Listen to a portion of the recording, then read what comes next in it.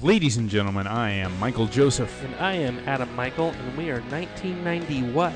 Your 1990s rock and alternative music podcast. Mostly 90s music, but we will be discussing all things 90s, from toys to everything. You might hear something from like 1988. 1990 what? 1994, 1999, who knows? Everything nostalgic about the 90s is what you're going to hear with us, please.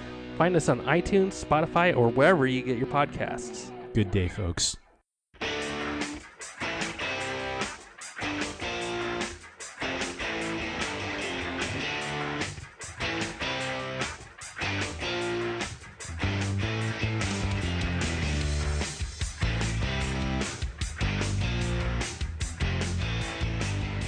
Welcome to Rock Candy. Hi. Your weekly good-looking treats of music stories to enjoy with your cheating heart. Yep. You're really striving. I did. I try and count, especially when you're flying by the seat of your pants. Yeah. Oh well. It was good enough. It's good. Try and counts. Yes, it does. Still does. Good job, Maggie. Yay! We're your hosts. I'm Maggie. I'm Ashley. And this week we are talking about Hank Williams Sr. There is a difference. The first Hank Williams. Hank Williams the first. Yes, the first. Ooh, yes. Yes. And to join us on tonight's expedition, we are drinking Burton Batten by Dogfish Head, because the guy on the carton looks like Hank Williams. Like, I don't give a shit what anybody says. It looks like Hank Williams. Yeah. He's a man with a little cowboy hat and a guitar. He looks like Hank Williams. He kind of looks like a pretty perfect combination of Hank Williams and John Wayne. See, I don't see the John Wayne. I do. I mean, maybe like the face a little, but just like John Wayne's a bigger guy. Yeah, but in the face, it looks like John Wayne. I guess to me.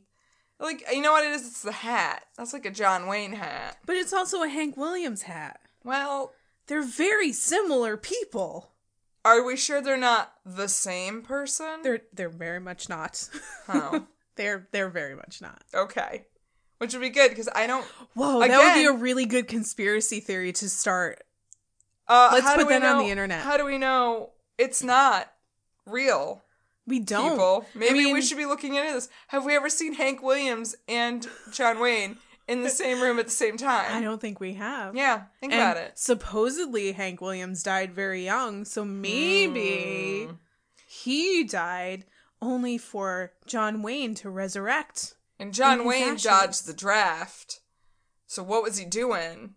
Right. Not being in World War II. Right. Think about it. Think about it. Hashtag conspiracy theories. Hashtag John Williams. Hank Wayne. Hank Wayne.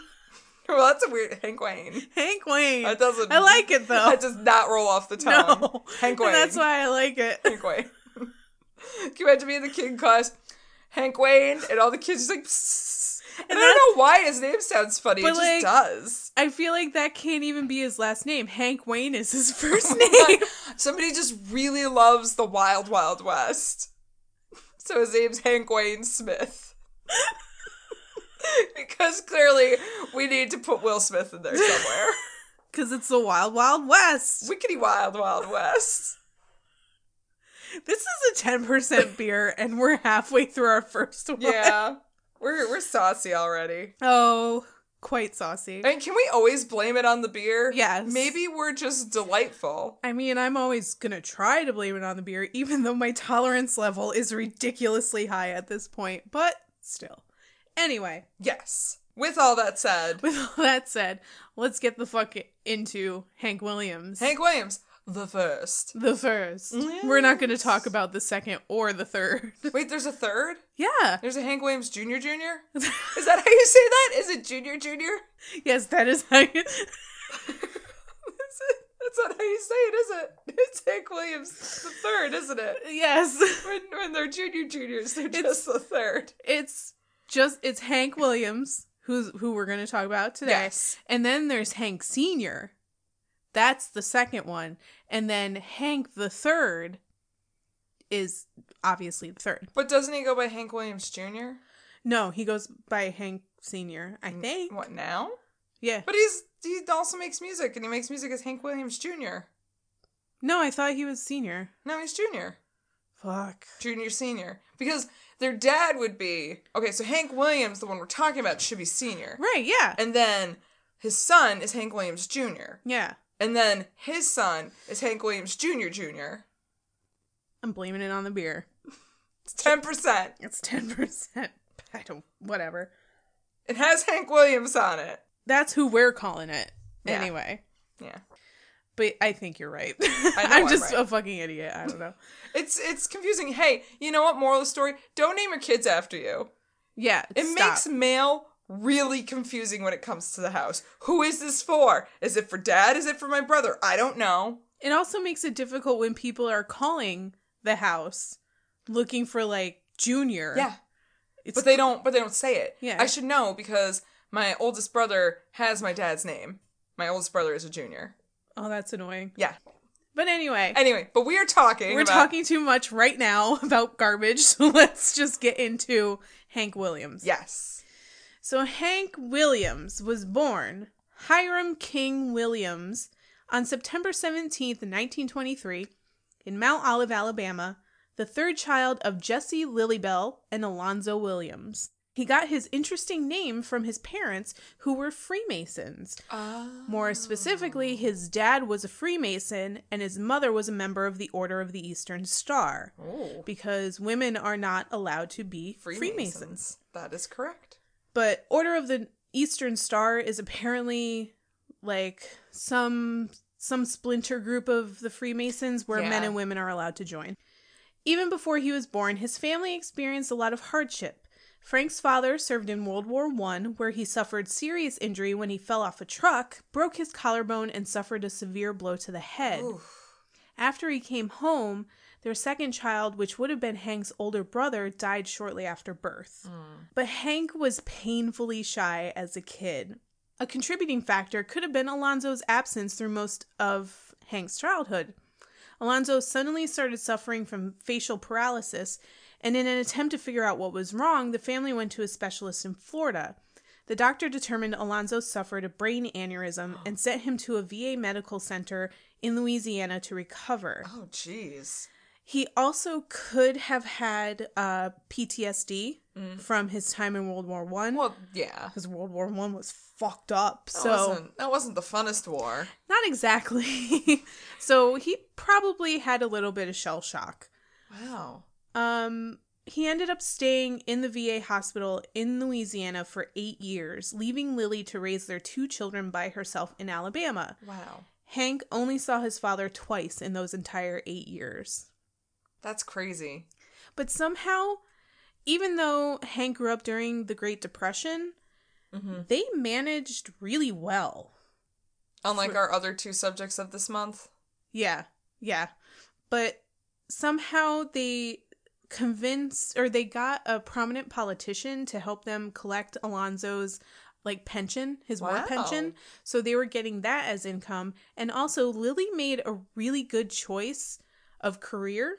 And she opened a bunch of boarding houses around where they lived in Alabama. And it was the Great Depression. That's the only place anybody could afford to live in if you weren't like a family and you weren't farmers or whatever. Right. So she always got income from that. Oh, she went into real estate? She's smart. Yeah. She knew what was up. But complicating things were Hank's own medical issues. He was born with spina bifida occulta, a birth defect that creates complications and sometimes extreme pain along the spinal cord. Unfortunately, Hank's case was pretty severe and he would be in constant pain throughout his life, which probably contributed a lot to his later drug and alcohol abuse. His back issues made him a really weak kid. He couldn't work on farms, factories, or lumber yards because of his back pain. And probably in an attempt to dull the pain with very few options to do so, he began drinking at age 11. What? That's 11. So young. I didn't even know what alcohol was at 11. I very much knew what alcohol was, but I gingerly stepped into my love of alcohol. I really didn't start drinking till I was in college. But when I was a kid, I would always be like, "Hey, Dad, what you drinking?" Beer. You want a sip? Yup. Every week. Yep. And I think the first time he did it, he thought I wouldn't like it. Yeah. Joke's on him. I fucking loved it. Little did you know, Dad. Little did you know, Dad. I very much knew what beer was because my dad drank a lot of beer. But I didn't really know what like hard liquor was. I didn't know what wine was because nobody in my family drank wine. Oh. But when my parents would go out, on the very rare occasion that my parents would go out. Actually, no, that's not true. My dad went out all the time. You mean my mom your did parents not. went out together? No, they did not at all. My mom never drank when my sister and I were growing up. Huh. My dad drank a lot. And I don't know what he drank when he went to the bar or whatever, but I'm quite positive he drank a lot of hard liquor when we weren't around. Oh. Beer was like his calming down at the end of a hard work day drink. Yeah. He would have a couple beers in the evening and that was it. I know that feel. But on the weekend, Friday night, he was out at the bar probably down in some vodka or whatever. Yeah, see, I can't picture being 11 and down in some whiskey. And being okay with it. Yeah. And feeling like, yeah, this feels good. Because I feel like nowadays an 11-year-old could drink a wine cooler and be like, this tastes great. Yeah, they could drink a spiked seltzer and be like, this is This delicious. is perfect. Yeah. But no, I feel like if you gave an 11-year-old a bottle of just potato vodka, they would throw up immediately. I would do that. Would give I would it give it potato vodka? be like, hey, drink this. You want to know See what what alcohol happens. tastes like? Here you go. Here you go, kid. Oh man, I go with like the Svedka bullshit too. Oh, yeah. Well, ugh. Give him some Mr. Boston. Oh. See how he feels the next morning. But one thing that gave Hank reprieve from the physical pain was music. Oh. He was a devout fundamentalist Baptist as a child and often performed at church with his mother, who was an organist in their congregation. He even slept with a Bible in bed with him. Oh. Cute. Oh, Bible boy. He would carry this devotion throughout his short life, dipping into the religious well often to get inspiration for new songs. And he loved to go to church to hear music, and he didn't really care which church he went to, just as long as there was music. He went to his own church regularly, but he would also sneak around to other churches. Oh my god. Oh, he's cheating on his church. He's cheating on his churches. church. Yeah. Scandals.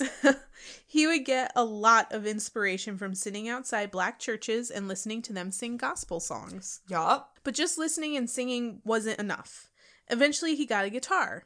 Several people around their small town of Greenville, Alabama, would claim that they bought Hank his first guitar, Oh my god. but more than likely his mother bought it after getting enough money from selling homegrown peanuts. That's fun. Yeah. That'd be awesome. She also had a pretty sweet produce stand where she made some extra money. Dude, I would love to have peanuts in my backyard. Peanuts are great. Could you imagine just like walking around like, ooh, peanut time? Well, you have to dig them up. They're dirty. I'd still eat them. Yeah. So with his new guitar, Hank recruited friends and neighbors to teach him traditional folk songs. Oh, that's nice. But it was a black street musician named Rufus T-Tot Payne that had the biggest influence on young Hank. A 12-year-old Hank basically bribed T-Tot into giving him blues guitar lessons, giving him a few cents here and there, or meals Lily made herself. Which is kind of a testament to how well they were doing during the Depression. Yeah. If Hank had a few cents on him every couple of days. I mean, he's basically paying for guitar lessons. Yeah. During the Great Depression. Yeah. Who has extra money to pay for guitar lessons? I got 2 words for you. Dust Bowl. Yeah. I mean, I know that wasn't in Alabama, but I'm just saying. But still. Shit was not good back in those days. Nah. Wasn't great. T-Tot didn't just teach Hank random songs to play on guitar. He taught him the fundamentals of music. How to play chords and chord progressions, and how to feel the blues when you're playing. He was a huge influence on I keep calling him Frank. His name's not Frank. His name's not Frank, it's Hank. T-Tot was a huge influence on Hank, who would credit T-Tot as his only teacher and helped young Hank get over his shyness. So he's 100% paying for private lessons. Yes, absolutely. That's 100% what this is. Yeah. Wow. But of course, T-Tot, a black man in the South in the 1930s, would never get proper recognition for his contribution to music in Hank's career. After Hank's family moved to Montgomery, Alabama in 1937, the two lost touch. Oh. T-Tot eventually also moved to Montgomery, but would unfairly die in poverty and obscurity in 1939. Hank would go on to record one of T-Tot's songs, My Bucket's Got a Hole in It, which would become highly recognized. Coming up next on Casey Kasem's Top 40 is the new hit by Hank Williams, My Bucket's Got a Hole in It. Granted, a lot of his songs really do sound pretty ridiculous. They do. They in complete fairness, they but do. As simplistic as they sound, they were really effective. No, they were. They were. And I mean, arguably, a lot of songs like that at that time were very like, this is exactly what the song's about. Yeah. Like, there was no mystery behind the title. Well, like, that was the deal with country music at that time. It was simplistic and straightforward. If they were sad, you knew they were fucking sad. Like, if they were knew happy, what you were getting into by the title. Yes, you knew exactly what you were getting into. But anyway, My Bucket's Got a Hole in It would become highly recognized as a traditional country and blues song many years later. But T-Tot didn't live to see any of the profits from it, or would have gotten profits from it anyway. Yeah, I was gonna say, wait a minute. Oh, no, he never... Oh, no. No. Ironic that T-Tot would pass away with no recognition or money from his contributions to country music, but his student, a skinny white boy from Alabama, would go on to become one of the greatest names in country music ever. That's kind of how that works. Kind of... Unfortunately. In so many cases. Yeah. Yeah. Hashtag justice for T-Tot. Oh, justice for T-Tot indeed. Yeah, I'm alright with T-Tot. Shortly after moving to Montgomery, Hank decided to officially leave the name Hiram behind him. Ostensibly, it was because Hank sounds a lot more like a country musician's name than Hiram does. Yup. But Hank would often tell a story about how he heard a cat howling his name one evening. He thought the cat was calling to him, so he decided to change it to Hank. No, Hank. It was the potato vodka. Yeah. There wasn't a cat. You were drunk. It may have been the beer or the moonshine. Any one of those things. Yeah. Probably not the cat. I like how right now, with this era of country music, it's mostly just moonshine and amphetamines. We've really gotten away from cocaine. It's been kind of a pleasant break. Yeah, it's kind of nice. Yeah. Moonshine and amphetamines is kind of exciting. After changing his name, he started entering talent shows, which he would often win. Then he, much like his guitar teacher T-Tot, became a street performer and busker. I can never say this word. Busker. Busker. Yeah. It's just busker. But it's busked. But he became a street performer and busked outside the WSFA radio station studios. That's how the sentence goes. Past tense. Busked. The radio station's producers obviously noticed him, and they brought him in to perform on air. Tons of people called in to hear more of Hank singing, possibly because his mom got all her friends and family to call in requests. So the producers gave Hank his own twice-weekly 15-minute radio show. Hey, just to throw it out there, that's what it means when you go in and you support people, like your friends and your family when they're doing stuff, and they're like, hey, can you listen to this thing I'm making? Or maybe, like, go online and review it, or, like, suggest it to your other friends. Lily Bell Williams knew what the fuck she was doing. She did. She is a true supporter. Be like Lily Bell. Hashtag be like Lily Bell. We got a lot of hashtags in this episode. I'm okay with that. Mind you, Hank was only around 14 years old at this time. Wait, what? He was only 14. He's a baby. Yeah, and he already has a twice-weekly radio show on, like, a pretty big radio station in Montgomery, Alabama. But that didn't stop him from starting his first band with the money he was making from his radio show. He started the Drifting Cowboys sometime in 1938-39, and his mom became their manager. She was kind of like the first soccer mom, but I guess you would call her a band mom. She's a stage mom. But, like, she wasn't controlling them. She was just managing them. She was getting their shows. She was just bringing them to their gigs. Yeah, she booked the shows. She negotiated pay. and she drove them to gigs. Okay. So she was like a band Yeah, mom. you're right. That's more like a soccer mom than a stage mom. Yeah. Like a soccer mom is you like, I'm going to be there, I'm going to support you, I'm going to drive you to where you need to be. I'm going to clap even if you suck. But like a stage mom is going to be like, what were you doing tonight? What were you doing what's on stage? wrong with you? That was terrible. You need to do better next You time. are not allowed to go to bed or have any food until you go upstairs and you practice for 3 hours. Yeah, pretty much. All right, so soccer mom. Yeah. All right. By 1939, Hank had dropped out of school, and the band started touring around the southern states and Florida. Even though he was a young teenager, his alcohol use was already a problem. He blew a lot of money the drifting cowboys made at gigs on booze, and despite his young age, was apparently a ladies' man, often getting into fights with the ladies' boyfriends. That seems Scary? weird. Yeah. All I can think of is in BoJack Horseman when they have the 3 kids in the trench coat with the hat, and he's like, "Can I have an alcohol? I just, do like, waving business." Like, that's all I can think of is that Hank Williams was just, "I would like an alcohol, please. I am a grown adult. I am an adult and would And like he's- to date your woman." Wobbling Wobbling back and on forth. someone's shoulders. Like, that's kind of what I'm thinking here. And the hat still fits. Yeah, pretty much. Supposedly, he liked to use his guitar as a weapon. I assume there was a budget just to buy him new guitars after fights. Holy shit. Yeah.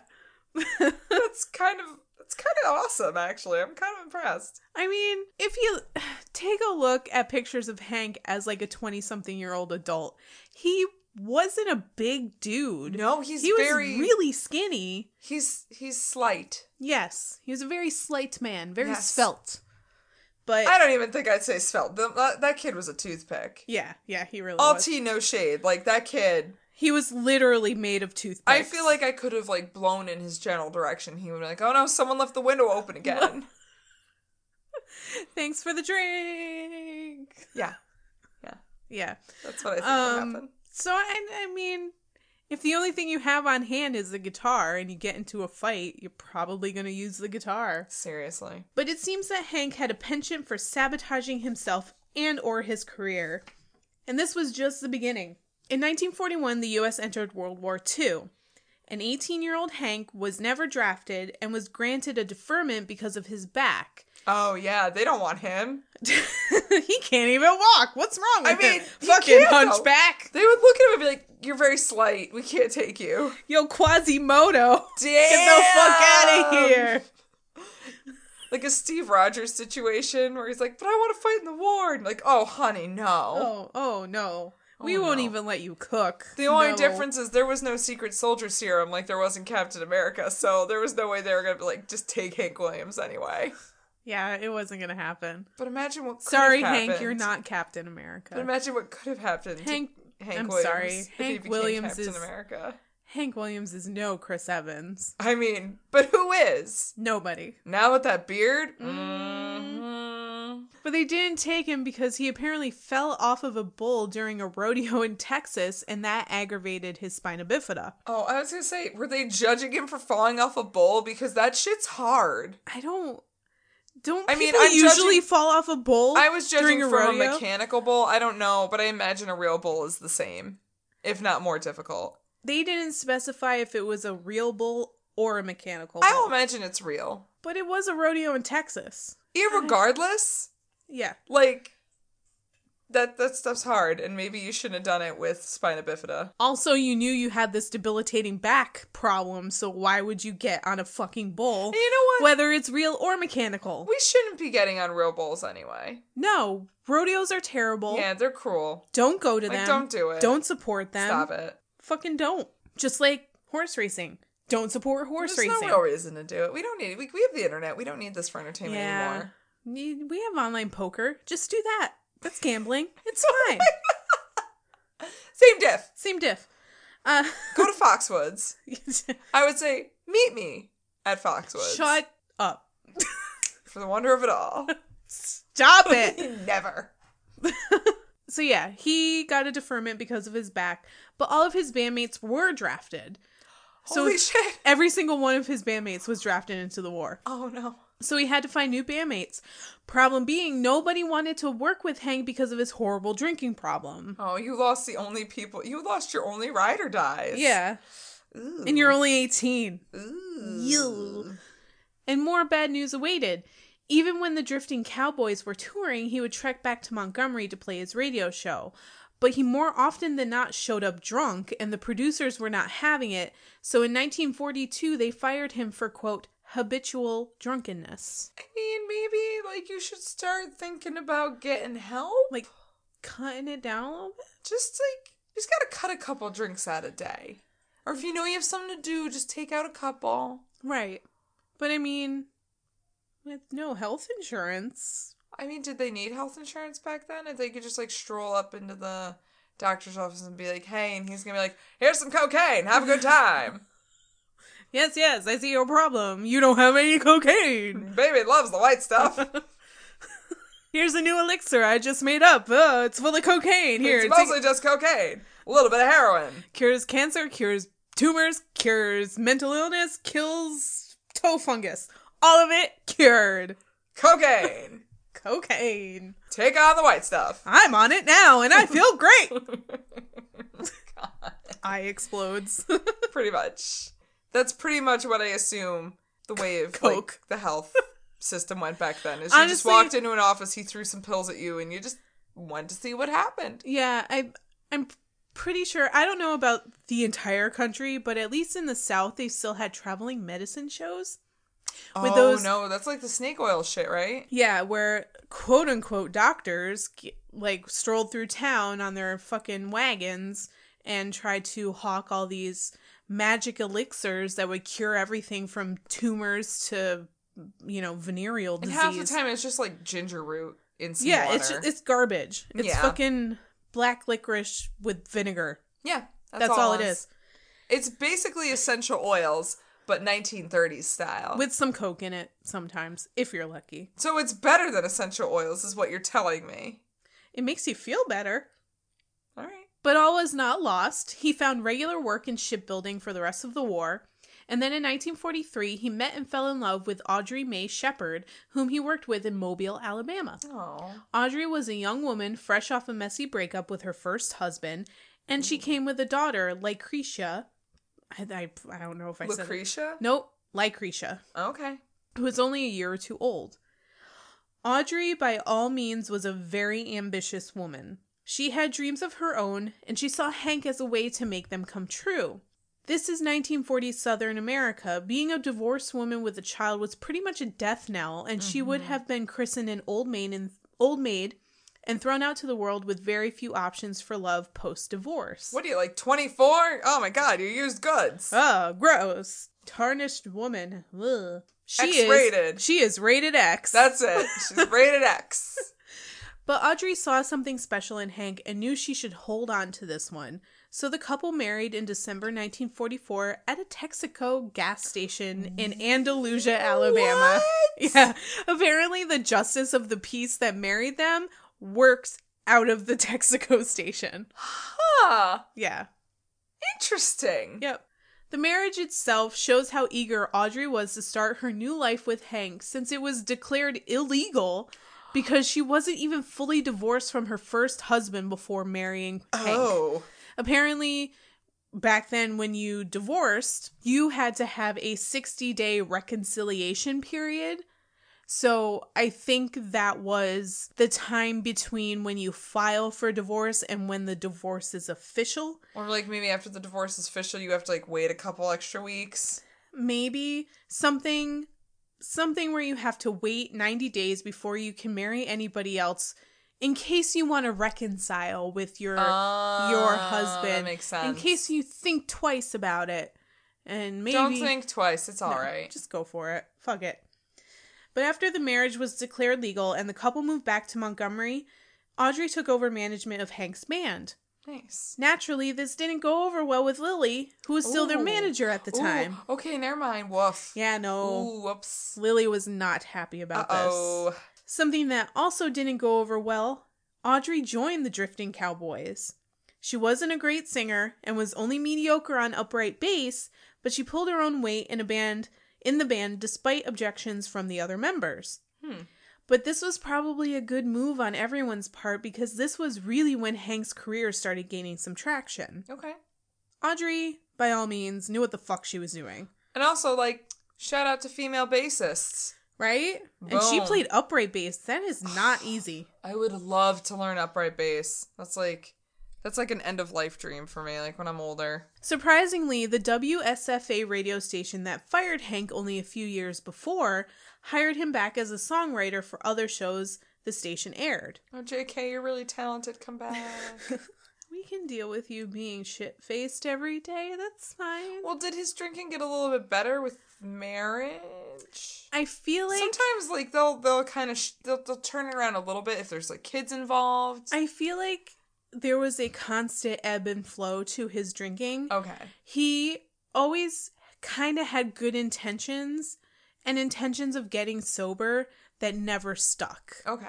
I think, like, his drinking was always a really big problem in his marriage, and I get the impression that he would always be like, yeah, you know, I'm going to make a concerted effort to stop drinking, right. And he'll stop drinking for a couple weeks, and then he'll be right back on the wagon again. Yeah, or sounds like about right. When he's home and he's with Audrey and the kids, he won't drink, but then as soon as he goes out and plays a show or tours, he's right back to drinking again. So it never ever sticks. Even if he has the best of intentions, it never goes over. A year later, Hank and Audrey trekked up to Nashville so Hank could audition for the Grand Ole Opry.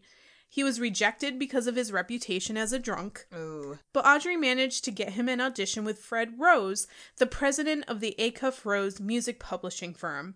Fred loved Hank's style and signed him to a 6-song contract. Only a few months later, Hank was in the studio recording his songs for the first time. Awesome. Like, wow. And that took a long time. Yeah, but that was all because of Audrey. Like, Go Audrey, like, busted through and was like, no, I'm talking to Fred Rose. Dude was in the middle of a ping pong tournament with his son. And she's like, no, I need to talk to Fred Rose because my husband is really great and he needs to hear him. Get ready to lose this tournament, Fred Rose, because I need to talk to you about my husband. Fuck your ping pong. Listen to my dude here. And he was like, that wasn't the first time I've heard someone say to fuck my ping pong. No. Gross. What? Fred, you're gross. Come on, man. Have some decorum. It's a lady. There's a lady here. Watch your mouth. And your son. Like, maybe don't talk like that in front of children. It's nice speaking of things about people we don't know. Yeah, I like these alternate realities that we've made up. We don't know they're not true. They could be. We don't know. They might be. 2 songs from the recording session, Never Again and Honky Tonkin', would be... I cannot say that without saying it that way. Honky Tonkin'.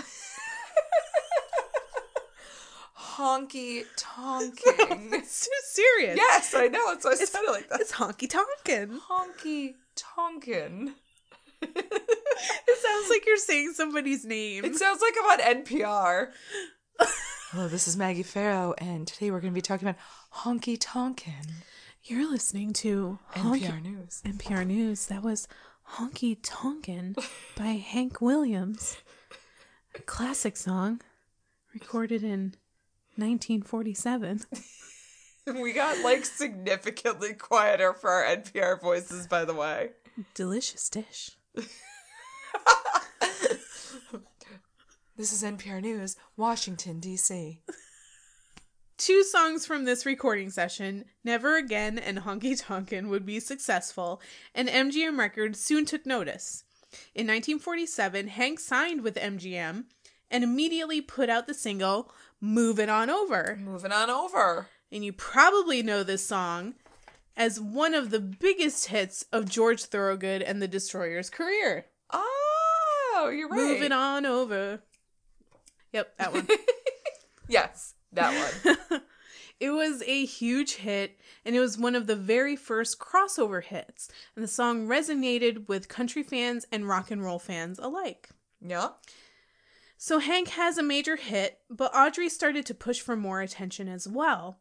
She wanted to be a singer like her husband, and a good way to do that was to record duets with him. Like everyone does. Right. But she wanted more. But Hank's solo career was taking off, which put hers on hold. That could have been a contributing factor in their marital problems, and Hank's incessant alcoholism definitely was a factor. Okay. I think it's great. I think you should be ambitious. I think she's doing a lot for Hank. But at the same time, if you're getting into a situation knowing that Hank's kind of the moneymaker, you also have to understand that it's going to be hard for you to break into that. Right. Especially if you're kind of mediocre as far as singing and playing goes.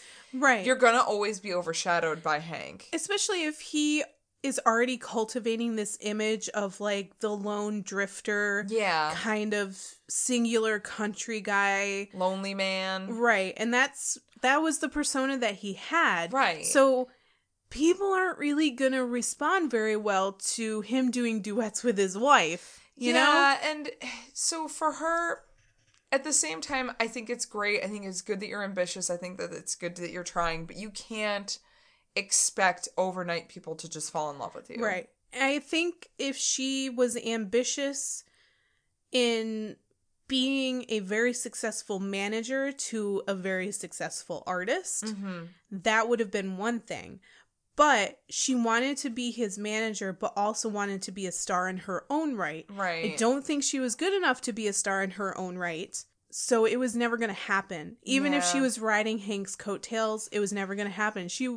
Even if she did find some kind of success on her own, she would always be in Hank's shadow, and that would have caused problems too. Right. So what do?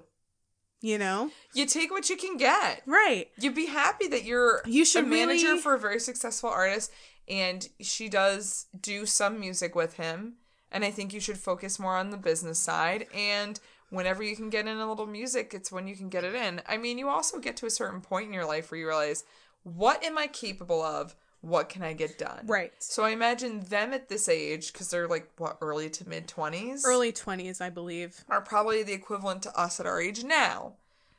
So Right. It's like, I'm coming to an age where I'm thinking, okay, what can I do with myself now and be happy? So she needed to just, She needed to look at what she was really good at and really follow that. And you know what? Here's the thing. There's nothing wrong with being an awesome manager. No. To a fantastic star, especially as a woman. Right. So I would have taken it, girl. I would have Yeah. been like, that's good. I'm good. I'm doing well good But for myself. I think she was slightly delusional in the fact that she probably thought she was really good at music. And by all means, she was good. Yeah. But she wasn't great. She wasn't standing out. She wasn't standing out at all. Especially if you're playing second fiddle to Hank Williams. Yeah. It's even pretty much literal second fiddle to even Hank when Williams. he's falling face first on the floor and can't fucking talk, you're still gonna be playing second banana to Hank fucking Williams. And unfortunately, too, at this time, if you were gonna be a woman musician at this time, women in country didn't exist. yeah, it was very rare. And the women that we've talked about that have been in country, like Loretta Lynn or June Carter, or any of these women, they were standout women. And this was 10 to 15 years before they even came out. Honey, I'm sorry. It's just, it wasn't going to happen. Yeah, it was not going to happen. It's happen. not your fault. You're trying, and trying counts. Yeah. And nobody's saying you didn't have some form of talent. Right. You did, and you were a really good manager. But it just wasn't going to happen. Or from, you were just before your time. Right. Granted, if she came out in the 60s, I think she would have done great. She would have done a whole lot better. Especially doing duets with her husband, I think she would have done way better. Yeah, I agree. But Audrey even left Hank briefly in 1948, but they would eventually get back together. And in 1949, Audrey gave birth to their son, Hank Williams Jr. So for the next 2 years... Wait a minute, though. Did he legally change his name to Hank Williams? Who? Hank Williams. Because his name isn't originally something crazy pants. Yeah. So he legally changed it to Hank Williams. It wasn't just like a superficial, I'm going to drop all these names and as an artist come out as this. Yeah, name. I'm pretty sure he legally changed it. Okay. Also, because then I was going to say, wait a minute. Because if he didn't legally change it, Hank Williams is not technically a junior. Well, it's funny you mention that. Theories. It's funny you mention that because at first, Hank Williams Jr. was not a junior. His real name is Randall Hank Williams. Huh. And then apparently at some concert shortly after he was born, Audrey declared that she was like christening him Hank Williams Jr. Okay. So I think at some point he officially changed his name to Hank Williams Jr. Or Audrey did, I'm not sure which one. But his real name is actually Randall. They're all very confusing with their names. Yes. Yes, they are. For the next 2 years, Hank and Audrey lived in Shreveport, Louisiana, where Hank took a job on the Louisiana Hayride radio show. Oh. This radio show was broadcast all over the southern states, so it made him a household name. He toured around Louisiana and Texas, always coming back to Shreveport every Saturday to play on the Louisiana Hayride. And after a few more moderate hits, he scored big again with his song Lovesick Blues and I'm So Lonesome I Could Cry. Yeah. Which, I'm So Lonesome I Could Cry would become a really big hit for Elvis Presley later in his career. Yes. Which I think most people know it as an Elvis song. When I first heard it, Hank Williams version, I was like, no, this has to be before Elvis. But, But now I'm confused. Now I don't know. Now I know what to think. Every single song that Hank released as a single from here on out would crack the top 10 country charts. Damn. And there were 19 of them. Wow, Every okay. single one was a top 10 hit. Wow. That's pretty fucking impressive. Yeah, that's no joke. And the Grand Ole Opry could not ignore him now. I know you're a drunk, but, like, you're really good. But we... All right. I guess so. But they officially inducted him. He made his debut at the Opry on June 11th, 1949, and received 6 encores. A lot. That's crazy. He had 7 more hit songs in 1949 alone, including You're Gonna Change or I'm Gonna Leave, and T-Tots, My Bucket's Got a Hole in It. At this point, Hank has a major recording deal, several hits on his hands, and can basically do whatever he wants. So in 1950, he pulls a Bowie and debuts an alter ego. What? Hank Williams... He could have also pulled a Garth Brooks, though. This is decidedly more David Bowie than Chris Gaines. All right. But it could also be. Nothing compares to Chris Gaines. Is that what Prince... That's what Prince was really writing about. Even though I'm pretty Yes. sure Nothing Compares to You came out way before Chris Gaines. Oh, but yes, whatever. it did. But whatever. He anticipated it. Conspiracy theories. Prince knew what Garth Brooks was about. Yes. But now, in 1950, Hank Williams is now Luke the Drifter. Okay. That's okay. Hank is a very religious man, Mm-hmm. but he was also a smart man. He knew that releasing overtly religious songs under his own name could be detrimental to his career. Because, mind you, at this point, late 40s, very early 50s country, Yeah. it wasn't so God-driven as it is now. Well, kind 5-6 years later, you get Johnny Cash trying to sing his gospel tunes, and they're just not having it. They didn't want it. Yeah, so they were just sick of it, I guess.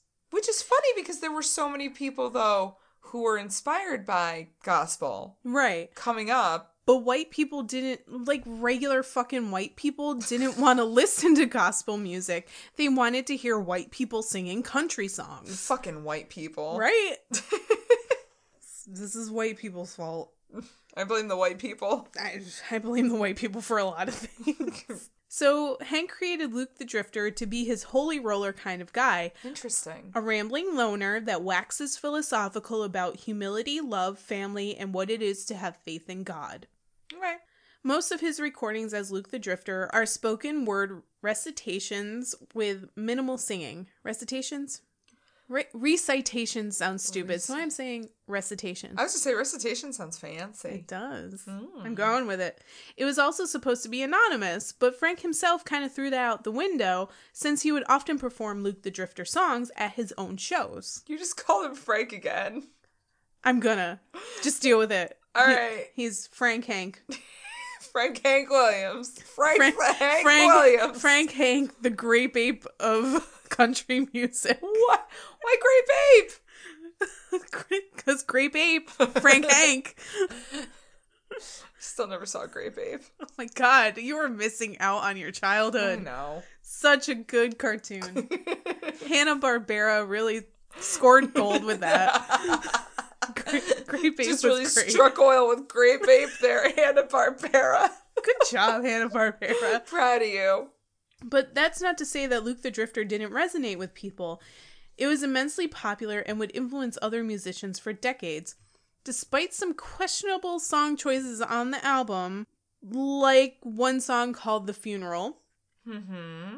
The Funeral was actually not written by Hank. It was written by somebody else years before Hank recorded it. But it's a poem about a black child's funeral.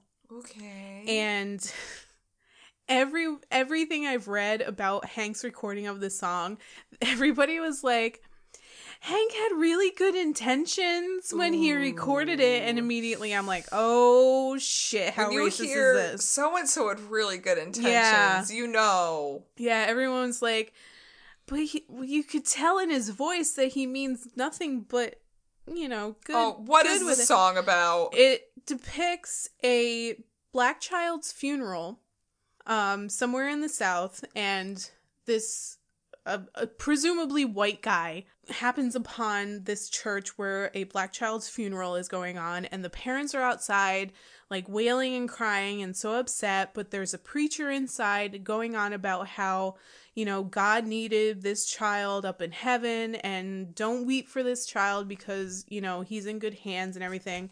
But they use the term colored about 5, 6, 7 times throughout the poem, which...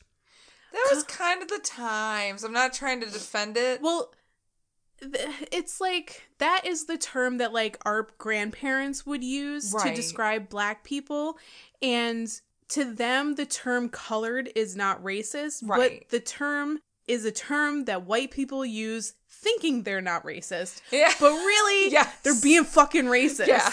Yeah. Like, they think they're like, oh, we're not saying the N-word, we're just saying colored. But that's just the nice N-word. You know? Colored is just the nice N-word. It is. It's the nice N-word that, you know, nice, well-to-do white people use when they feel like they're being... It's a weird poem to begin with, because why is this white person waxing pathetic on, like, this African-American funeral anyway? It's kind of... It's a weird...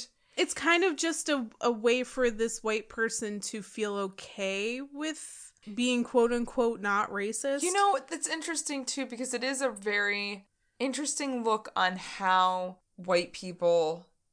I don't know if I want to say white people in the South, because it might have been white people everywhere, but just white people looked at people of color and attempted to reach out. Yeah. And dropped the ball real hard. Yeah, and it's but definitely... trying counts? It's definitely not just white people in the South, because my grandmother would call black people colored. Yeah. All the time. And even when I was a kid, I'm like, no, it would make you feel uncomfortable. Even when we were children, to hear the word colored felt weird. And I understand she didn't think she was being racist, but to me, I'm like, no, that's pretty racist. You don't use that word. This poem didn't just use the word colored too much, but they also decided for some reason to describe the features of of either the preacher or of the child, actually. And they literally said he had a wide nose and protruding lips. I'm like, why you gotta talk about that, though? You really don't need to. That's unnecessary. Why are you even talking about a black child's funeral to begin with? Because it just... You could just talk about a funeral. It just seems like it's a white dude talking about this, trying to have sympathy to make himself feel good about himself. It just feels like, you know what? You don't have to say anything about this. It's kind of like, who are you to comment on something like this? Yeah. I don't know. I just still think it's hilarious that everything that I read about this song, everyone was like, he had really good intentions. Like, intentions don't mean shit. if you're being kind of racist about it. Right. But I think it is good to be aware of the times, and I think for the sake of conversation, because I think what's good about something like this is that it does open up the conversation of saying, like, well, okay, I can see what you're doing, and I can see you're not a bad person, and I can see that you're trying to do the right thing, Right. but this is why this isn't the right thing. Right. So from that angle, I think I can see where this is not necessarily the worst thing. Yeah. And maybe it could have possibly opened up more white people's eyes. Yes. To the fact that black people are fucking human. Did you know that? Did you know that? Did you know that 'Cause people of color are also human? This is not far off from slavery. And it really isn't. It's the South, and country music is very much rooted in the South. So there's a lot of racism in there, and this is a white guy who is talking about a black child's funeral and having sympathy. Yes, so that's something. It's something for the times. So, Yeah. By all means, this was progressive for 1950. All right, take what we could get. I guess we're taking it. But musical greats like Bob Dylan were heavily influenced by the emotive storytelling Hank used throughout the album. Oh, I'm sure. So Hank got Luke the Drifter out of his system, and he's back to writing his own songs. And he released a ton of them. He had hit after hit, one of his biggest being Cold, Cold Heart, which was actually a B-side to the single Dear John. But the same year Hank released it, 1951, Tony Bennett released a cover of the same song. It skyrocketed to the top of the pop charts, coming in at number 1 and staying there for 27 weeks. Wow. And this happens a lot with country music, or at Yeah, least I noticed music that. in general around this time. Like, a country artist will release a song, and only a few months later, somebody else will make like a pop version or a rock version or something, and that will shoot to the top of the fucking charts. Yeah, I noticed that a lot when researching for Johnny Cash. Mm-hmm. It's very big in that community. The same year, he appeared on television for the first time. He appeared on the Perry Como show. Perry Como show, where he and the host performed Hey Good Lookin' together. What you got cooking? Nah. The same year, he also signed a motion picture deal with MGM Studios. Ooh. So he was gonna make some movies. Maybe. On the surface, it seemed like his career was soaring. Yeah. This was undeniably the peak of his career. So he's at the peak of his career. He is peaking right now. This is peak Hank Williams. Peak Hank! Yes! But Hank's personal life was in the dumps. Oh. And things were beginning to unravel. In November of 1951, Hank suffered a fall while out hunting with his bandmate. Oh no. This reactivated his back issues, and he started taking painkillers, mainly morphine, and combined with alcohol to numb himself to the excruciating pain he was in. That's not a good combo. Oh no. That's a bad combo. That's never a good thing. Oh no. So on December 13th, 1951, he underwent surgery in an attempt to fix his back problems and relieve him of some pain. Okay. And unfortunately, the surgery just made things worse. Ugh. I feel like back surgeries are always that. It's they're either going to chancy. make it, you're either going to be cured or it's going to be hell. Yeah. This was all too much for Audrey. She had given him ultimatums in the past. It was either her or the booze. And it was clear he chose the hard drinking life. Compounding that was the fact that he was cheating on her. Of course he was. He had at least one affair with a woman named Bobby Jett, after which she became pregnant. Bobby Jett, I believe, also had an affair with Johnny Cash. That might be where I've heard that name. I think it was Bobby Jett. It was either Bobby Jett or Hank's second wife. I can't remember now. No, it was Hank's second wife. Yeah? Yeah. Okay, then it wasn't Bobby Jett. It was not Bobby Jett. We'll get to that. Oh, we'll get to that. Spoilers. Hank gets married again. So he had an affair with Bobby Jett. She became pregnant. So with Hank putting alcohol above Audrey and the fact that she could no longer rely on him to make a career in music herself, along with his infidelity, she left him and took the children with her. That's fair. Totally understandable. That's fair. You know what? You gotta know when to fold them. Know when to hold them? Know when to run? I don't know. I don't know. We sing that really wrong. Yeah, we did. None of this matters. Hank attempted to kick his alcoholism habit for good before the divorce was final. He was admitted to the North Louisiana Sanitarium on May 21st, 1952. Yo, when a place is called a sanitarium, like, I just don't think that that's gonna be a great place. Well, apparently there is a difference between a sanitarium and a sanatorium. I believe the sanitarium was for the crazy people. Okay. And Yes. apparently also alcoholics who were trying to get over their addiction. Okay. Sanatoriums were for people trying to recover from tuberculosis. Oh. So That is quite different. So if you ever see one or the other, now you know which is which. They're different. They are different. So he went to the sanitarium on May 21st, 1952, but by the 24th, he'd already left. Wow. 3 days he made it, and then he booked it. Trying counts. But he and Audrey were officially divorced in June 1952. In the divorce settlement, she was awarded their house and full custody of Hank Jr., as well as half of Hank Sr.'s royalties on the condition she never remarried. Huh. That's interesting. Because arguably, she's half the reason he got where he got. Yeah. That's kind of some bullshit. It's some real bullshit. She also retained the professional title of Hank Williams' widow after his passing. Oh. Yeah, apparently that's an official title, but she would have to relinquish that eventually to his second wife. Spoilers. Well, I'm not going to mention it again. But... Okay. But now everyone knows he's dead. He had to die at some point. He was born in what, 1920? 23. He could have lived to 100. I think we would have heard from him in the last 60 years. Hank continued his hard drinking ways, and for a while now, he'd constantly be missing scheduled performances and appearances. Oh, jeez. He was missing them because he was too drunk to get to the venue, and when he actually did get to the venue, he'd be either too drunk to perform or give a completely shit performance. So you're saying that he no longer had a soccer mom nor a soccer wife to get him to where he needed to go? Yes. Oh, that's sad. He was a helpless teenager without a license. And very drunk. Very drunk. Mostly drunk. He was a drunk and clueless 16-year-old without a license. Okay. So like a regular 16-year-old. Yeah, a regular 16-year-old. Okay. Without an Uber app. If only they had Uber back then. If only. They just had to rely on a chance encounter with a random horse to get them home.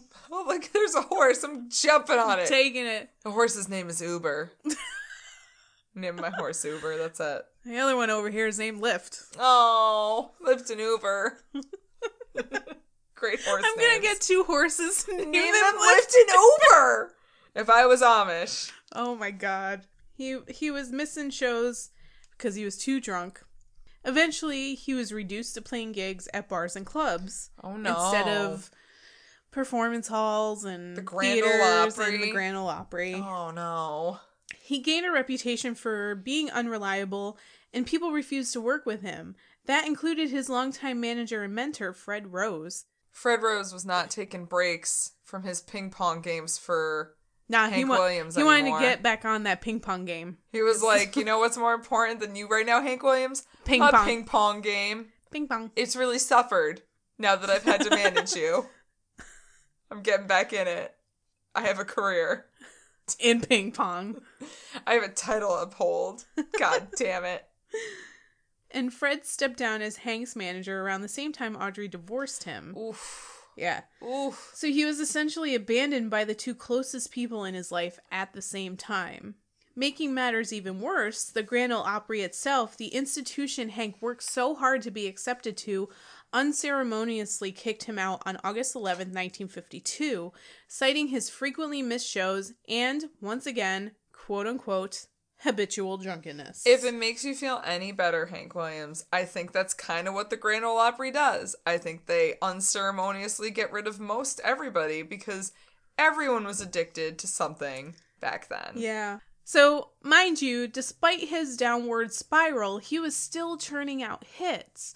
Ramblin' Man, Hey Good Lookin', Jambalaya, Caliga, and Your Cheatin' Heart were all recorded and released in 1951 and 1952. Your Cheatin' Heart is one of those songs that you don't remember until you hear it, and then I remembered hearing it in some commercial. Yes! What was the commercial? I don't know, but it was like... a hotel or Yeah. the lottery. It was something sketchy. It was something that just had like a super my God. sad and down and out dude, just like Yes! Charlie Brown walking Charlie it. Brown in it. Oh my God. Please, if you remember the commercial with the Your Cheatin' Heart song in it, It was just like add us. I need to know what It this was like, commercial was. I know there was Cheatin' Cheatin' Heart will tell on you. Yeah. And there's just a lonely guy doing something and I being can't sad remember. and lonely, and I don't remember what it was for. I want to say it was for a hotel, but I could be wrong. We could probably just fucking Google No, it. I want Somebody one to of tell our us. lovely fans to tell us. We're doing this the old-fashioned way. Indeed. Hank was seeing a lot of money padding his bank account Okay. because he had fucking shit ton of hits right now. Right. And he was blowing it as fast as he was making it. Most of his money going to narcotic painkillers and alcohol. Cool. Sounds like good times. Cool. Cool. Yay. While all of this was going on, his divorce, his manager abandoning him, his alcoholism spiraling out of control, his painkiller habit gaining speed, relentless recording, and song after song shooting to the top of the charts, Hank somehow found time to fall in love again. Oh, try to love again. In mid-1952, Hank met Billie Jean Jones, who was the one who had the affair with Johnny Cash. Yes. While he was still married to Vivian. Yes. He met her at the Grand Ole Opry when she was still the girlfriend of country singer Farron Young. They were so taken with each other that on October 18th in 1952, only a few short months after meeting, they were married. Hank was 29 and Billie Jean was 19. Whoa. Ooh. Ooh. That's an age gap. Ooh. That's there's- more of an age gap than Loretta Lynn and Do. Yeah, that is. It's just a different time period, but still, This age was gap. A little bit earlier. Hashtag age gap. They really like their It could age it gaps could in catch country on. music. Yeah. I don't think it should catch on, though. And also, Can it not? Jerry Lee Lewis married his 13-year-old cousin. Let's not forget. And Johnny Cash had a thing for a 16-year-old. Yep. So They grew up fast back then, didn't they? they grew up Yeah. fast. Could you imagine? Can you No. imagine? But seriously, think back to when you were 15 or 16. Oh, If a no. dude in his 20s was into you, I would be so freaked out that anyone was into me, period. yup, Period. period. Like, I didn't know how to handle that. I I was still don't know how to It's handle in that. 8th grade. Like, come on. Dude, chill. I'm in high school. Cousin. They were related. And they were first, weren't they? Probably. Well, I wouldn't wait. put it past them. First you got your cousins, then you have your first cousins. Wait, that's not right. I'm a mouse. Duh. Hey, Seth, wait up. But this marriage harkened the beginning of the end. Around the time of his second marriage, Hank started experiencing heart problems. Oof. He suffered a heart attack. Wait a Mind minute. you, he was only in his late 20s. Oh my god! Yeah. He had a heart attack when he was like 28? What? Yeah. No. Yeah. That's too young. This is what drinking does to you. Holy shit. I don't know why you're saying that to me. She says as she gulps down her. I don't know what you're her booze. talking about. I don't know what you're talking about. This stuff is delicious. It's just water. It's fine. 10%. So, Hank hired a quote-unquote doctor Oh no. named Horace Toby Marshall, who, by all means, was a complete fucking hack. Cool. Reportedly an alcoholic himself, Horace Marshall was a felon previously convicted of forgery who had been released from the Oklahoma State Penitentiary in 1951 on parole. Is he like that kid who was like 19 and pretended to be a doctor? Doogie Howser? No. He was 16 and was an actual doctor. No, there was a kid. I want to say it was in Florida, but I don't think it was actually Florida. Of course. No, everything like that shit happens in Florida. No, genuinely, a couple years ago, there was this 19-year-old posing as a doctor, and he got away with it for a few months until they finally caught him, but he was pretending to be an actual doctor. Me? Yeah, and it's when Mike was trying to get a residency, I'm like, bitch, why can't you just do this? People were still falling for that? Oh, yeah. Oh, it had to People be Florida. still fall for the Prince of Zimbabwe scam or Nigeria but or they're whatever like it is. 85-year-old grandmas. They don't know. Yeah, he was seeing a lot of 85-year-old grandmas. So that's why I'm assuming this is. I'm assuming this is that kind of scam where he's like, I'm totally a doctor. Yeah. Here's some drugs. Yeah. I think I'm going to give Hank the benefit of the doubt and say that I'm pretty sure he realized this guy was not a real doctor. Okay. I think Hank just wanted his narcotic painkillers. Yeah. And it was easier to do it this way and more legit to do it this way than to buy coke off of some dude off the street. All right. Which he could get in trouble for. This way he has a quote-unquote legitimate doctor with doing prescriptions. legit prescriptions and getting him prescription narcotics Right. instead of getting them off the street. Right. No, that makes sense. I'm giving him the benefit of the doubt and saying he's a smart enough guy to figure that shit out. Was it the benefit of the doubt, or we're just saying he's smarter than the average drug addict? Is that Yogi Williams here? Hey, boo boo. Got a picnic basket Full of cocaine. Let's fucking get blitz, boo boo. Gonna have a good day. I don't know, Yogi. I don't think we should be doing any drugs. We're gonna have a good day in Yellowstone today. Boo boo. You got the munchies. I got a picnic basket. Hey, boo boo, I got emphysema. Anyway. So yeah, this guy was a fucking hack. And he fancied himself a doctor of science, which is a degree that goes beyond a PhD. However, that was all bullshit. He had no credentials whatsoever. You don't say. And in fact, bought his doctorate title from the Chicago School of Applied Science for $25. I wish I could have just bought my degree for $20. Right? That would have saved me so much money. And time. Right? Yep. But for some reason, Hank trusted this guy. Maybe Hank knew he was a bogus doctor, like we just said, and he just used him to get prescription painkillers. Who knows? But the fact is, Horace Marshall directly contributed to Hank Williams' death. Oh. Under the fake name of Dr. C.W. Lemon, Horace Marshall prescribed to Hank morphine, amphetamines, Seconal, which is a barbiturate, and chloral hydrate, a sedative often prescribed to alleviate withdrawal symptoms. What was he just writing words? Was he like fucking playing darts with words and like, I'll prescribe this and this and this and this? Yep. He was, fucking dude was prescribing him uppers and sedatives. Yeah.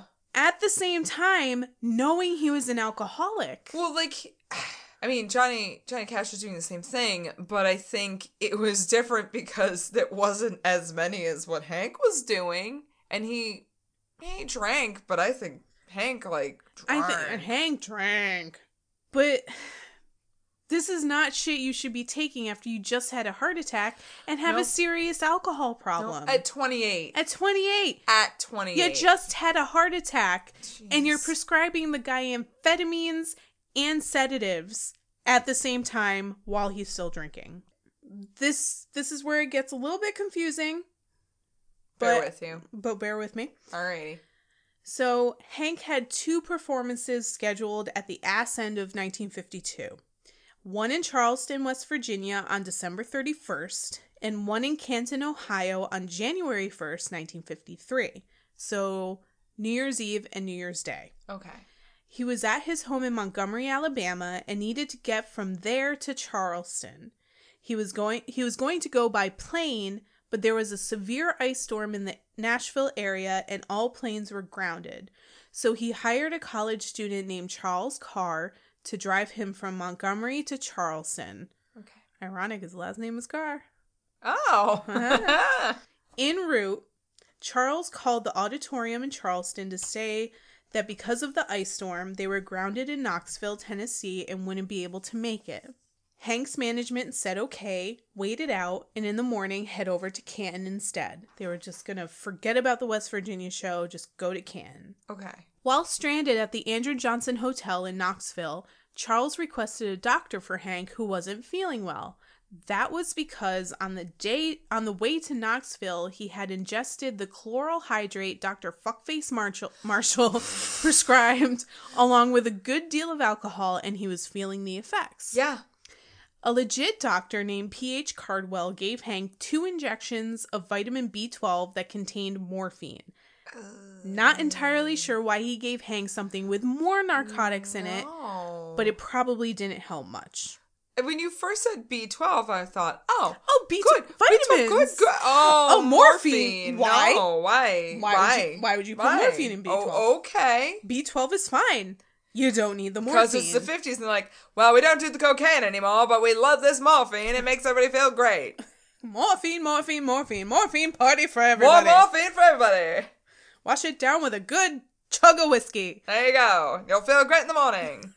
So Hank and his driver then checked out of the hotel, and the bus boys reportedly had to help drag Hank out of the hotel and into the car. Oh, no. Around midnight, while resting at an all-night restaurant in Bristol, Virginia, Charles asked Hank if he wanted anything to eat. Hank said no, he did not. They continued driving, and when Charles stopped for gas in Oak Hill, Virginia, he realized that Hank, sitting in the back seat, was dead. He had been dead for some time, as rigor mortis had already set in. Holy shit! Yeah. And mind you, Tennessee and Virginia are right next to each other. Yeah. So he made 2 stops in Virginia. And granted, there weren't any like super highways or anything at this point. They were probably driving 2-lane roads the whole time. So it took them a lot longer to drive from Knoxville to anywhere in Virginia. But still, like, it's only a few hours. Yeah. It's probably like, 4 or 5, maybe? I would say probably about 4 or 5 hours between the first stop in Virginia and the second stop in Virginia. Yeah. And somewhere in between there, Hank died, and he'd been driving a dead man this whole time. Oh, that's kind of creepy. Really unsettling. It's really, really creepy. Oh, that's really unsettling. Hank was only 29 years old. He'd been married to Billie Jean for only 2.5 months. His daughter with Bobby Jett, named Jet Williams, was born only 5 days after he died.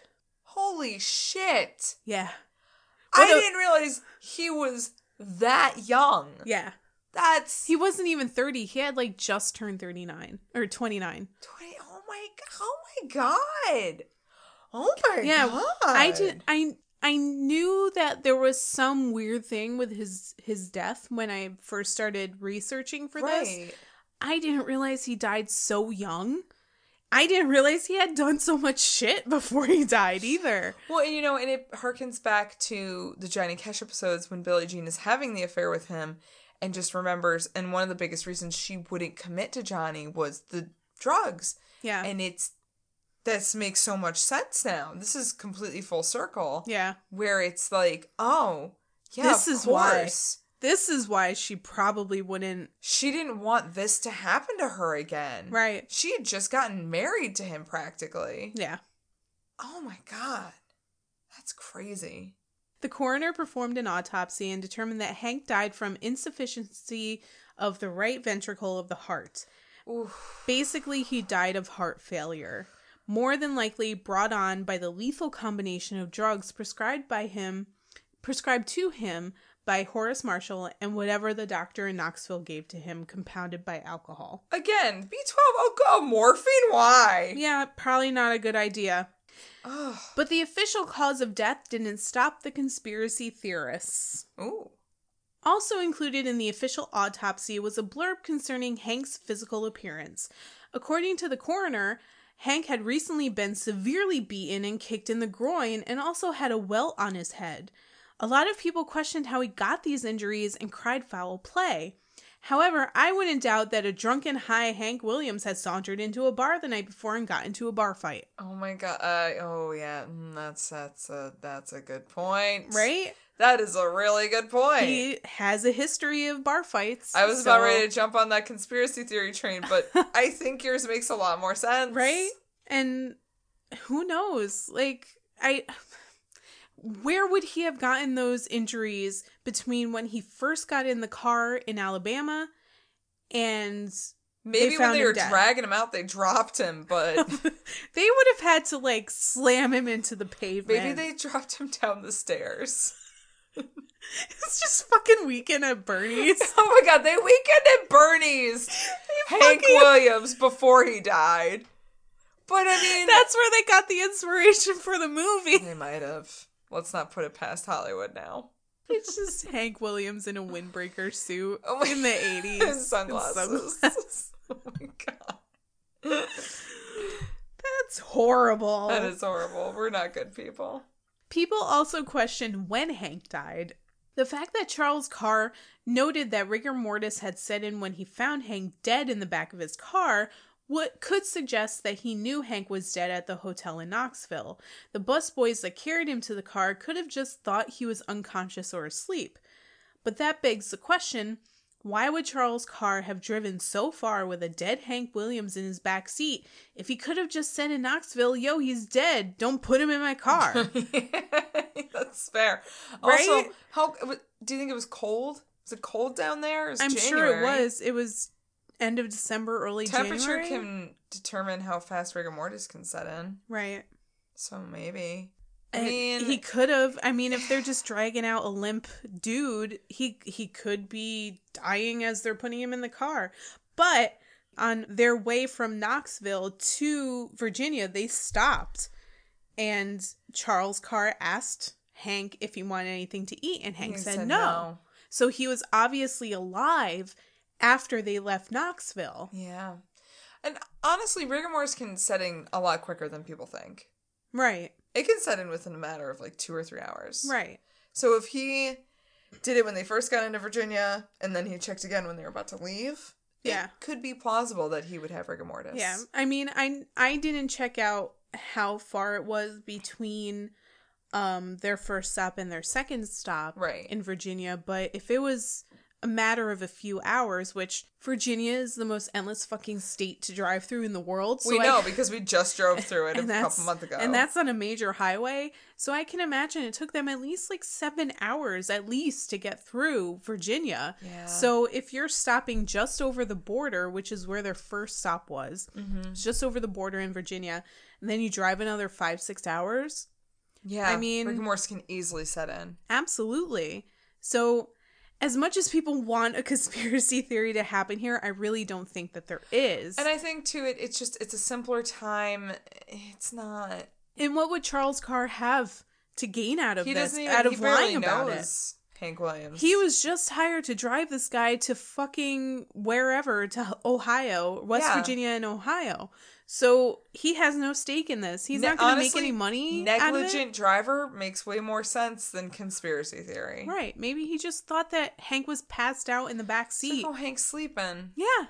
Oh, shit. No, he's dead. Oh, fuck, he's dead. Oh, man. I feel kind of bad for the kid now. He's just a college student trying to make some money. Oh my god, a celebrity just dying in the back of your car and you're like... And then for the rest of your life, everyone was like, well, what did you do? And then you just feel like an idiot. Yeah. I would feel like an idiot. Like I just... No offense, but I would feel like an idiot. Yeah. Only 3 days after his death, Hank was interred in the Oakwood Annex in Montgomery, Alabama, in a silver coffin. Ironically, his last single released before he died was titled, I'll Never Get Out of This World Alive. Oh. Oh, that's sad. Yep. Oh. Yeah. Oh. In the very few short years that Hank was really popular, he put out like, I think over 20 some singles, and so many, most of them were top 10 hits. And there's a lot of songs now that are just, standards. Yeah. They're There's a ton of, when I was listening through his music, there's a lot of songs I thought, oh, I do know this. I know a lot more Hank Williams than I thought I knew. Yeah, there were a lot of songs where I was like, oh shit, I didn't know Hank Williams did this song. I didn't know this was his. I didn't know I'm So Lonesome I Could Cry was his. I didn't know that Hey Good Lookin' was his. Yeah. I didn't know any of that shit. So good for you, Hank. He really, it's amazing how in such a short amount of time, he did really solidify his legacy. Yeah. So with stories like this, I always leave myself wondering, like, holy shit, like, he lived such a short and sad life. It sucks that he was addicted to all these drugs, and then he dies, and it's such a sad, lonely death. But then you wonder, if he wasn't addicted, would he have had this career? Would this have happened? Would he have had this success? And if he lived beyond this, would his son have had his career? Would his grandson have his career? Right. I mean, and honestly, too, the argument could be made for a lot of these musicians who die young, is that they die before they could have had their downward fall. Mm-hmm. So they're always going to be remembered in this amazing spotlight. Yeah. So, well, it's better to burn out than to fade away, kind of thing, because nobody ever sees everybody remembers you at your peak, because that's when you burned out. Nobody sees the fading of your career and your influence in your life, which is the fading away. So, I mean, everyone's going to remember you because you went out on top. And also, like, holy shit, that's a way to go. Yeah. That's not, oof. That's a big oof. That's sad. Yeah. That's sad. And, despite the fact that he got kicked out of the Grand Ole Opry, I'm sure now they're kind of kicking themselves for kicking him out. Right. And I'm pretty sure he's back to being part of it. I mean, it would be stupid if they didn't reinstate him. Yeah. Oh, just as like an honorary posthumous. Oh yeah. Kind of thing. Yeah, again, they did it to Johnny Cash. They've done it to others. They want to have this clean, live-in, like, supreme look. But it's the fucking rebels that have the biggest influence, right? And if you're in the biz, you're gonna have some kind of problem. It's gonna be drugs. It's gonna be alcohol. Who knows what it is now? But they're gonna have something, and it's just a human flaw that you need to accept with it. And while I'm not saying, like, you have to condone it, at the same time, you can't just, like, act like you're clean and prim and proper. Yeah. Because pretty much everybody who's walked through your doors has had something. So get over yourself. Yeah. Yeah. Moral of the story, get over yourself. That's crazy, though. It's crazy how short yet prolific of a life Hank Williams had. Yeah.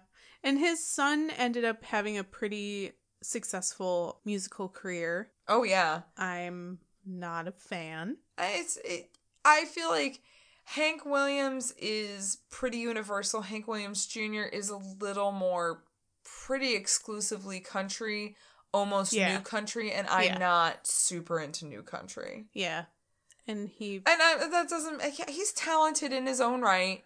He does his thing, and that's good. I mean, the thing I know him most for is contributing his one song to the NFL promo thing, which got yanked because he said some pretty choice, shitty things. And Hank the Third. I actually don't know anything about Hank Jr. Jr. Hank Second Jr. Junior'd again. The junioring. Hank Jr. 2, The Revenge of Junior. These are all names that no one has. The junioring. It's happening. Ah! What about him?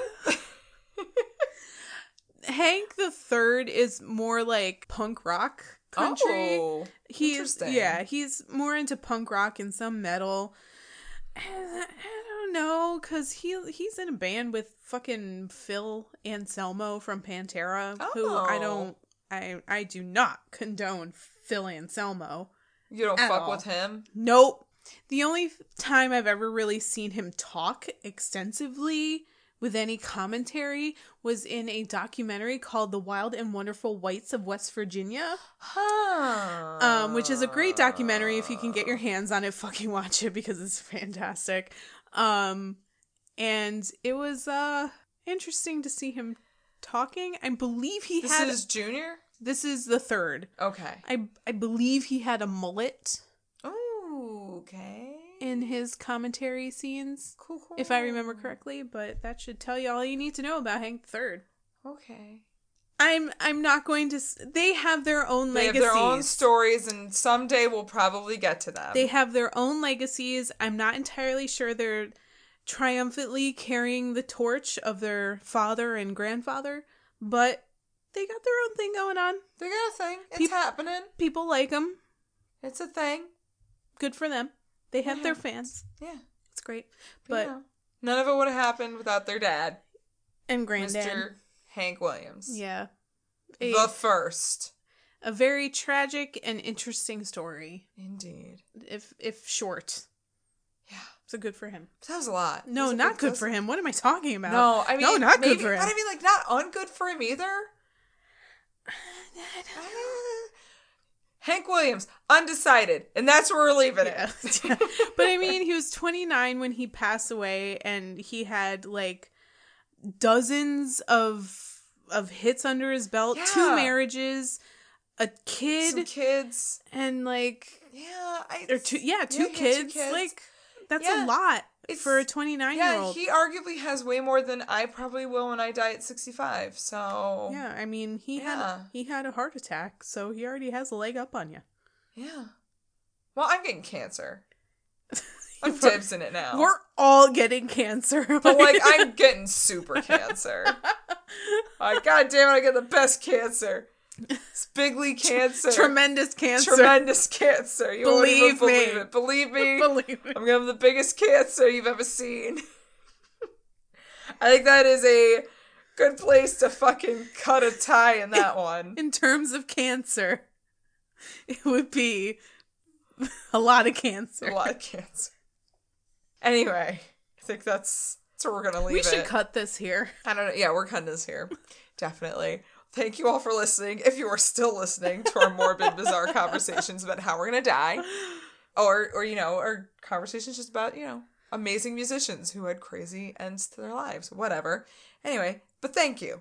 We appreciate you, and if you like us and appreciate us, you should subscribe to us on Apple Podcasts, wherever you catch your pods, and you should leave us a review and a rating. That would be pretty GD rad if you could do that. That would be nice. We'd appreciate it.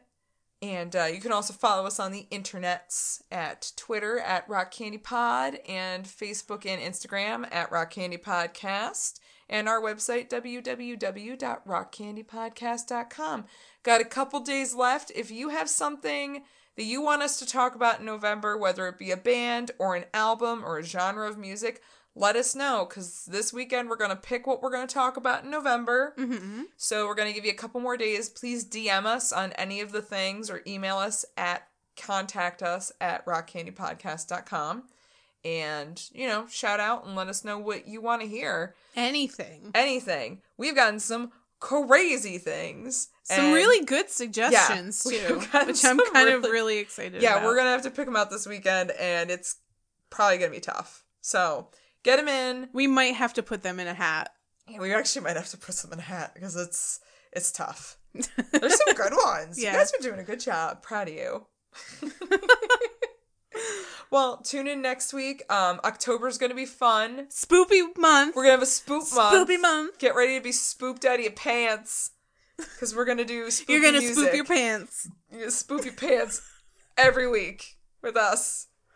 The Rock Candy Podcast. And also, you me are hosting trivia next next week, October 3rd at Rare Form in Troy, New York. So if any of you listeners are relatively local even, I'd give you an hour outside of Troy.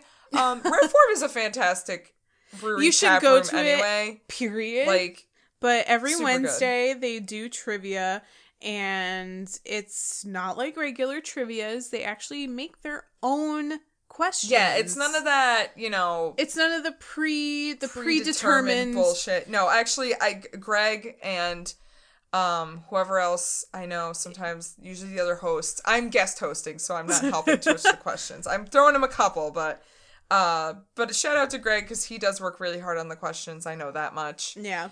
Yeah, they make them all themselves, and that's really awesome because that's the kind of trivia I prefer. I don't really like to do the weird grouping. Or like, the random shit. pre-formulated. Every week it's a different theme Yeah. also. So the theme that is going to be the week that you're hosting is cults. Yes. Which That's we're all about. right up my alley. We are big fans of true crime too, and we're actually going to incorporate that a lot in episodes next month in October. So if you're into that, or if you have friends or family that are into that, let them know because we're going to do it next month. Yeah, you can get your DJ Shouty Mouth on. Oh, I am going to DJ Shouty Mouth hard. So come on out to trivia at Rare Form on Wednesday. Yeah, October 3rd. If you want to come, even if you just want to come and say hi, and be like, hey, Maggie, hey, Ashley, and we'll be like, hey. Even if you don't want to participate, we will be there. Yeah, they also have really good pretzels and really good beer, so do it. All right. I think that covers everything for this week. Mm-hmm. So we're going to wrap it up, but we'll see you kids next week. And with that, party on, Ashley. Party on, Maggie. Party on, you crazy kids out there. Bye. Bye.